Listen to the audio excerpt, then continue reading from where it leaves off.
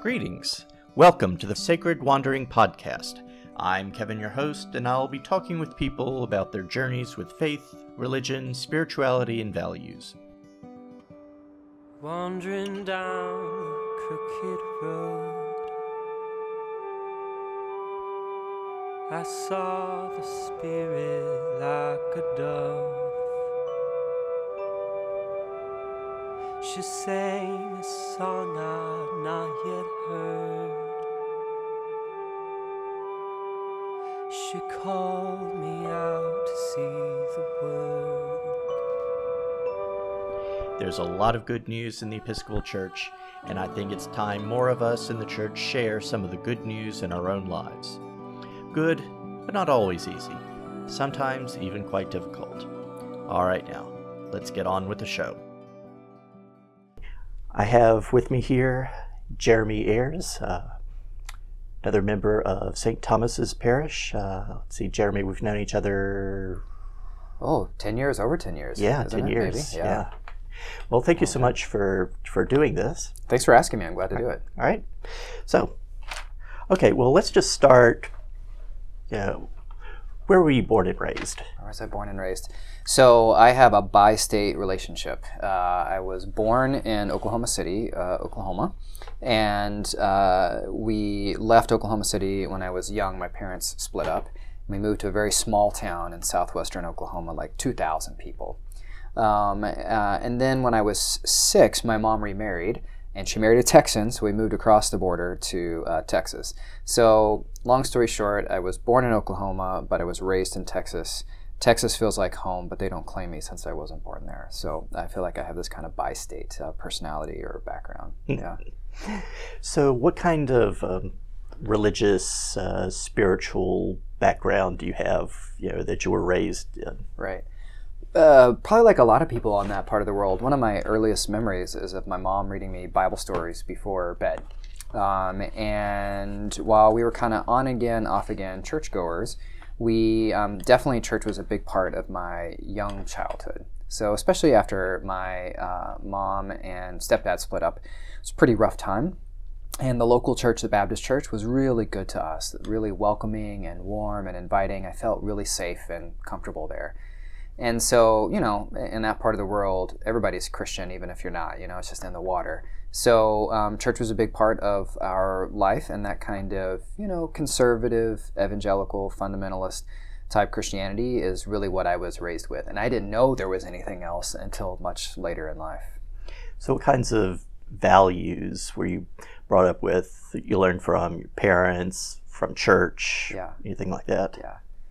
My mom used to have this little tiny handheld cassette recorder, and she recorded me singing Jesus Loves Me, right? It's probably the first song like we all remember. And one of the great things I got from my mom was how much that God loves us. And I think that sense of unconditional love, I'm really, really grateful for. That was there from the beginning.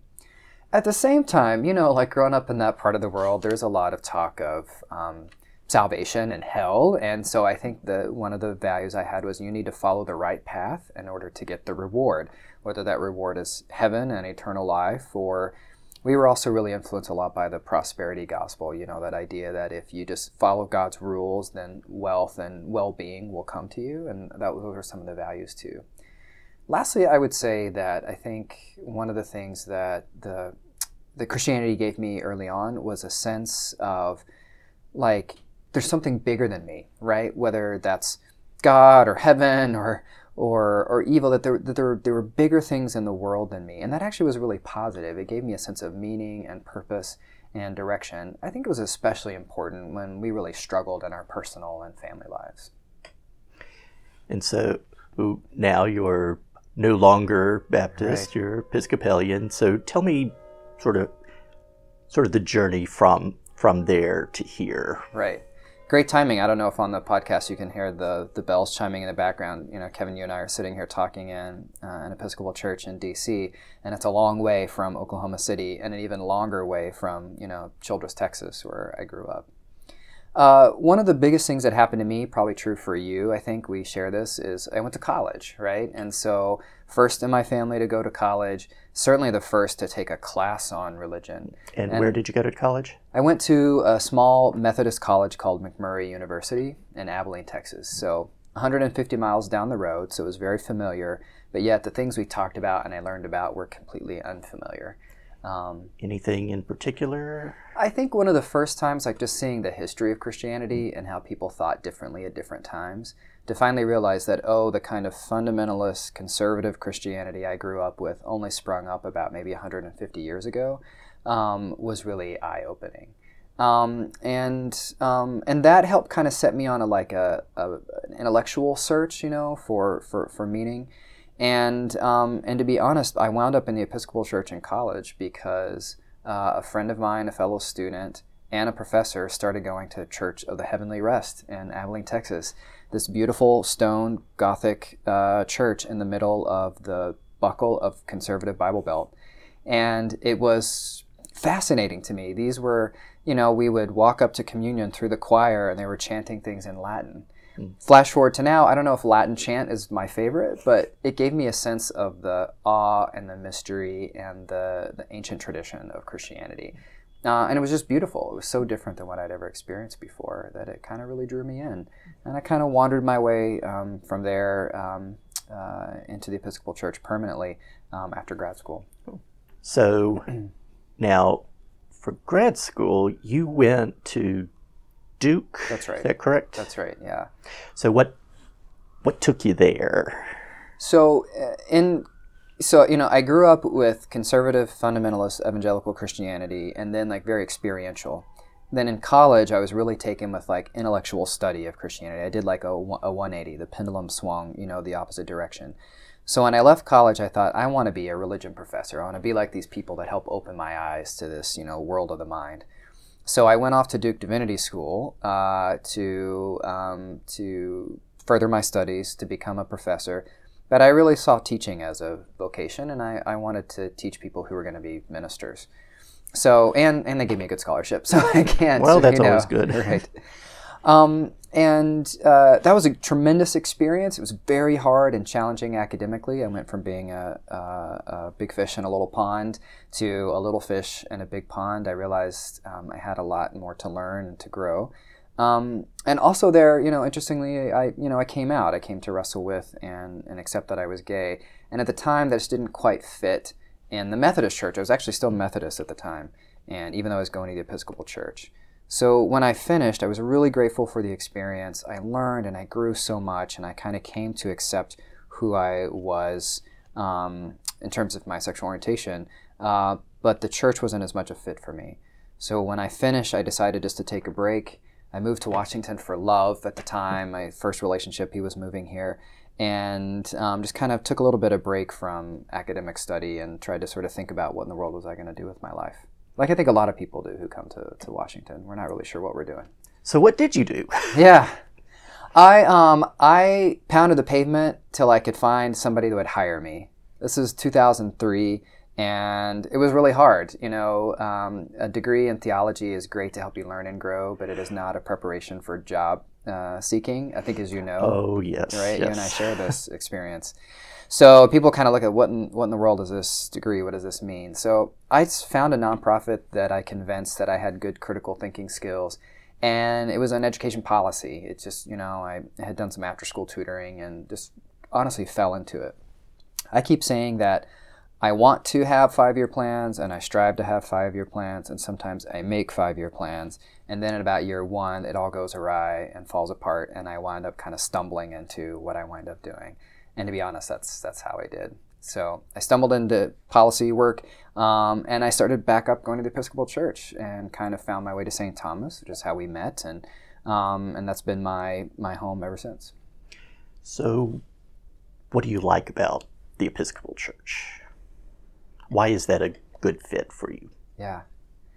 I think this is probably true for both of us and a lot of people who come from places like Oklahoma and Texas. I love the generosity of the Episcopal Church. Coming from a tradition where you needed to believe certain things, you needed to feel certain things, You needed to do certain things that were very narrow and constricting. The generosity of the Episcopal Church was amazing, where what I believed was open, where how I felt was open, where I could kind of rest in the beauty of the liturgy. That was one of the biggest things that, and I still love. And then I think lastly, just the appreciation and attention to art and beauty. I think I sometimes say a lot of Christianity is prose, but Christianity in the Episcopal Church is prose and poetry.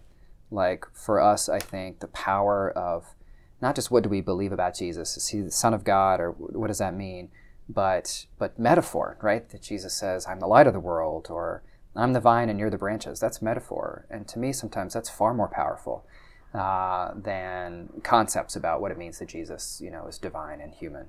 And to me, the Episcopal Church, conceptually thinks that and says that, but uses metaphor and poetry and beauty in our worship and in our experiences. And that, to me, is one of the biggest things that I think keeps me in the Episcopal Church. Now, of course, no church is perfect. Right. So what have been sort of some of the challenges? Where do you think the church has maybe fallen short? Yeah. One of my favorite Methodist pastors, Johnny Robertson, always said, in any job, you got to take out the trash. And he said, that's true for the church, too. There are things you got to do to take out the trash. Sometimes lots of trash. Sometimes lots of trash, right? And he's like, you may love preaching and you don't like visiting shut-ins, or you may love visiting shut-ins and not like preaching. And I think that's the same for my experience of the church, whether I'm a minister or not. And I would say for me a challenge is, again, that kid that grew up in a farm family from Oklahoma and Texas. Sometimes the Episcopal Church still has the kind of country club mentality, or the sort of folks that get really persnickety about the exact words or hymns we pick. It drives me crazy sometimes that we're so anti-evangelical, right? That the biggest sin is projecting words on a screen. Right, I know, right? And I get it. It reminds people of a past they want to leave behind. And sometimes the Episcopal Church can feel, the sense of tradition can feel a little rigid rather than rich, rather than a great shoulder of giants to stand on. It can feel like something that's very exacting and strict. A great example I give is I was visiting an unnamed seminary, but a seminary located in New York City. And we were visiting with some students. Kevin's like, well, I wonder which one that is. With some students, and their joke was, you know what the difference between people who attend General Seminary and Virginia Theological Seminary is? So one is high church, one is low church. Is people at Virginia Seminary don't know the difference between a thurible and a dogmatic or something like that. And I thought, and they just were laughing to themselves, and I thought, who cares what the name of things are? To me, have beautiful vestments and things in liturgy, but how we use them and engage our senses, that's what matters. Yes, yeah. Isn't that special? Right, yeah. And there's that side. There's that side sometimes. And like any institution, there's institutional stuff, right? That feels, off-putting. But again, you got to take out the trash. In any profession, any job, any institution, there's going to be things. For me, on the whole, though, the Episcopal Church is still home. And that I feel good about. And of course, there's certainly has been enough good that has kept you here, that you feel at home, and you have also considered professional ministry in it. Yeah. One of the great things about the Episcopal Church is it's kind of let me wander what I believe, and it's also kind of let me wander in terms of what am I doing with my life? And there have been times where I thought, you know what, I really want to be an ordained minister. And there are other times where I think, no, this is the last thing I want to do. And I think at this point in my life, I'm almost 40 now. I think we're around the same age. And so you probably understand. Right? Sorry to put you on the spot there.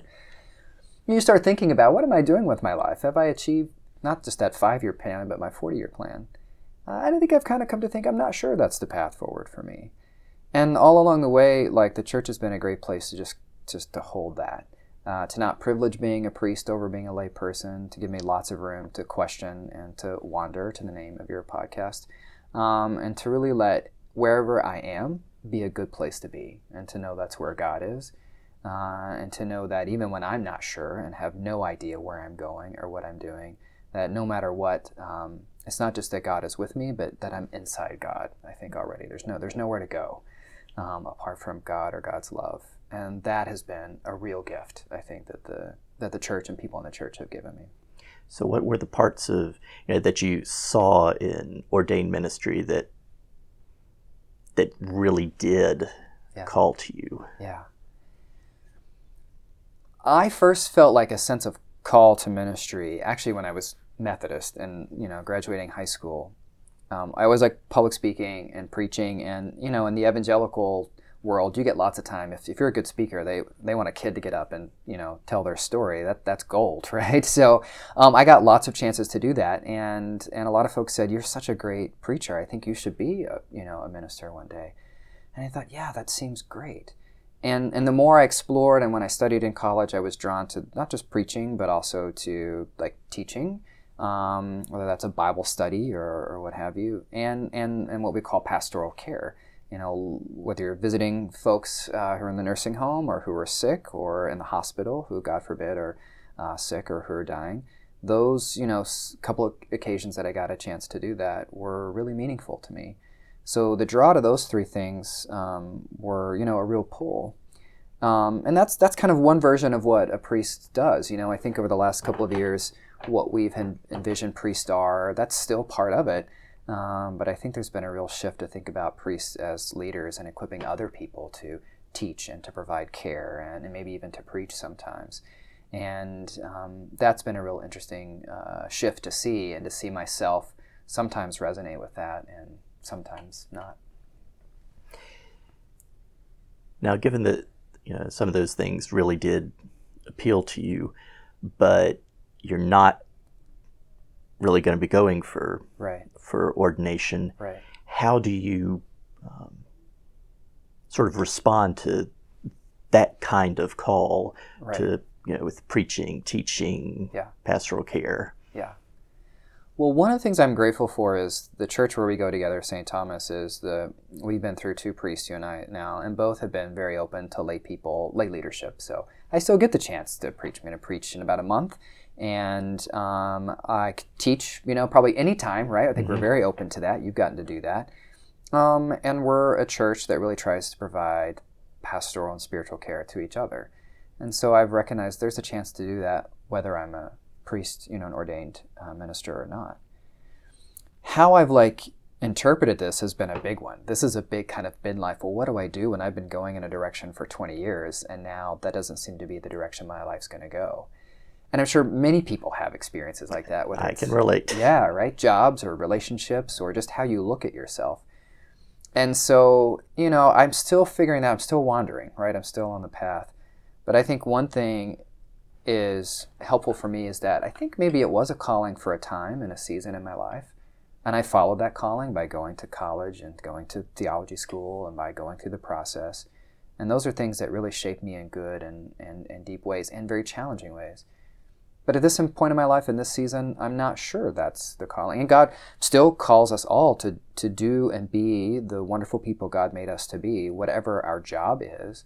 And so I think I'm still figuring that out. Well, maybe that doesn't mean I'm in the role of priest, but there may be priestly ministry that we all do, right? We have this idea of the priesthood of all believers, that all of us are called to be God's presence in this world to other people. And maybe for me, that's some insight I can bring to what lay leadership looks like. I don't know. I have no idea. There's also, to be honest, some grief in that, right? To have this understanding of myself for so long and that not to work out for a variety of reasons. And I've come to realize I think that's also a gift, a sacred wound maybe, or Henry Nouwen called it, we're wounded healers, right? Where your wound can actually be a place where you can offer some compassion, some understanding, and maybe some healing to others. And so maybe that's what's in process for me around this too. Yeah. So going from, say, sort of doing sort of the outside, sort of moving for more inside, what kinds of spiritual practices do you have that sort of keep you going, that sort of help connect you to God? Right. Maybe I'll start with saying what practices I feel like or I don't do, right? So there's confession time where I feel like I'm terrible at prayer. For a long time, I was really committed to doing morning and evening prayer, and I was taking Spanish lessons. That was really important to me. So I was using the daily office in Spanish, which was great. And I've never been able to sustain that. And I think there's a loss. That's a real gift that the prayer book offers us. So right now, though, what I've modified that is what I try to do. One, I think, is a spiritual practice is in the morning, but sometimes the evening, to give myself at least 5 minutes of quiet meditation. And it's a simple thing where I just try to be aware of my body for a few minutes, a couple of deep breaths, and then to ask God to help me be aware of her presence. And then to just be still, right? To be still and know that I'm God, like the psalmist says. I think another practice, very Episcopalian, is just regular worship, and that is a big part of being part of the community, including people who probably I'm not their favorite person and they're not my favorite people. It's no shocker, but to be part of that community and be committed to that. I think another practice for me, actually right now, is really important, is getting in touch with those parts of me that feel like failures or weaknesses or vulnerabilities, like the really hard stuff, like the wounds, like we were talking about. And one format that helps me with that is like a 12-step program called Adult Children of Alcoholics and Dysfunctional Families. And kind of dealing with a lot of the dysfunction I grew up with. I think, of course, those are spiritual programs. They're based on, and they were, 12-step programs were started by, right, like folks who worked with an Episcopal church in Ohio many, many years ago. And so I think that for me, like getting in touch with those really, really hard spots and seeing where God is actually there and maybe drawing me toward those experiences, not being afraid of them, and processing that grief and discharging that grief, to me has been tremendously spiritually enriching, because it helps me see that it's not that God is only in the victory and in the strength, but I think God has been there helping me and transforming me actually in the very midst of the things that I'd really rather not deal with or talk about or feel or whatever. Yeah. Well, as we draw this to a close, what is one thing that, whether it's about church, religion, faith, that you would like to learn more about? So, related to what I was saying, I've been reading this book by Richard Rohr. So probably anyone who listens to your podcast is going to know who that is already, right? Franciscan priest. He writes about a book a year or 5 books a year, but great, called Falling Upward, that is from a couple of years ago. And it's sort of about like the spirituality of failure, of how these experiences in our life where we just hit a wall, sometimes a death or a loss of a job or relationship, how those experiences actually help us experience God in our lives in a new way, a more broad and generous way, and kind of quit climbing the ladder to more success, and to experience humility in a new way. And I think that for me is, again, like I said before, to not be afraid of the things that are hard or that we're afraid of or that we don't like about ourselves, and to see those experiences, our failures, our weaknesses, our vulnerabilities, those things that we're ashamed of and embarrassed about, are actually like windows into God's presence in our life. That those things are actually wounds that can heal us, things that can transform us. And I think for me, seems a very big growing edge of my spirituality. Well, I think that's definitely something that a lot of us, have to deal with, or even some of us should do more of. Yeah. I think I say that really good religion should also draw us closer to other people and help us realize we're actually more alike than we are different. If it's not doing that, it's probably not, right? If something about Christianity makes us feel superior to or different from or unique from everybody else, to me, that I would question that. But something that draws us closer to one another and recognizes that we're similar, that to me seems more authentic and a more powerful and transforming experience. Well, thank you so much for agreeing to be interviewed. Yeah, it's great. Thanks for the opportunity. All right, and have a great day. All right, you too. Thank you for listening to Sacred Wandering Podcast. Join me in about 2 weeks as we explore more stories of people in their faith and spiritual lives. You can find this series on iTunes, SoundCloud, and wherever else you get your podcasts. If you like what you hear, leave a review. Follow me on my blog, sacredwandering.wordpress.com, and on Facebook, and share with others. The music you hear is Searcher by Alex Johnston from the album Epiphany Songs from Church of the Apostles in Seattle. You can find it at apostlechurchseattle.bandcamp.com. I'm Kevin, your host, wishing you a good day and Godspeed. And remember, not all who wander are lost. But let me check Google Maps to make sure. I pray for fire like the dawn.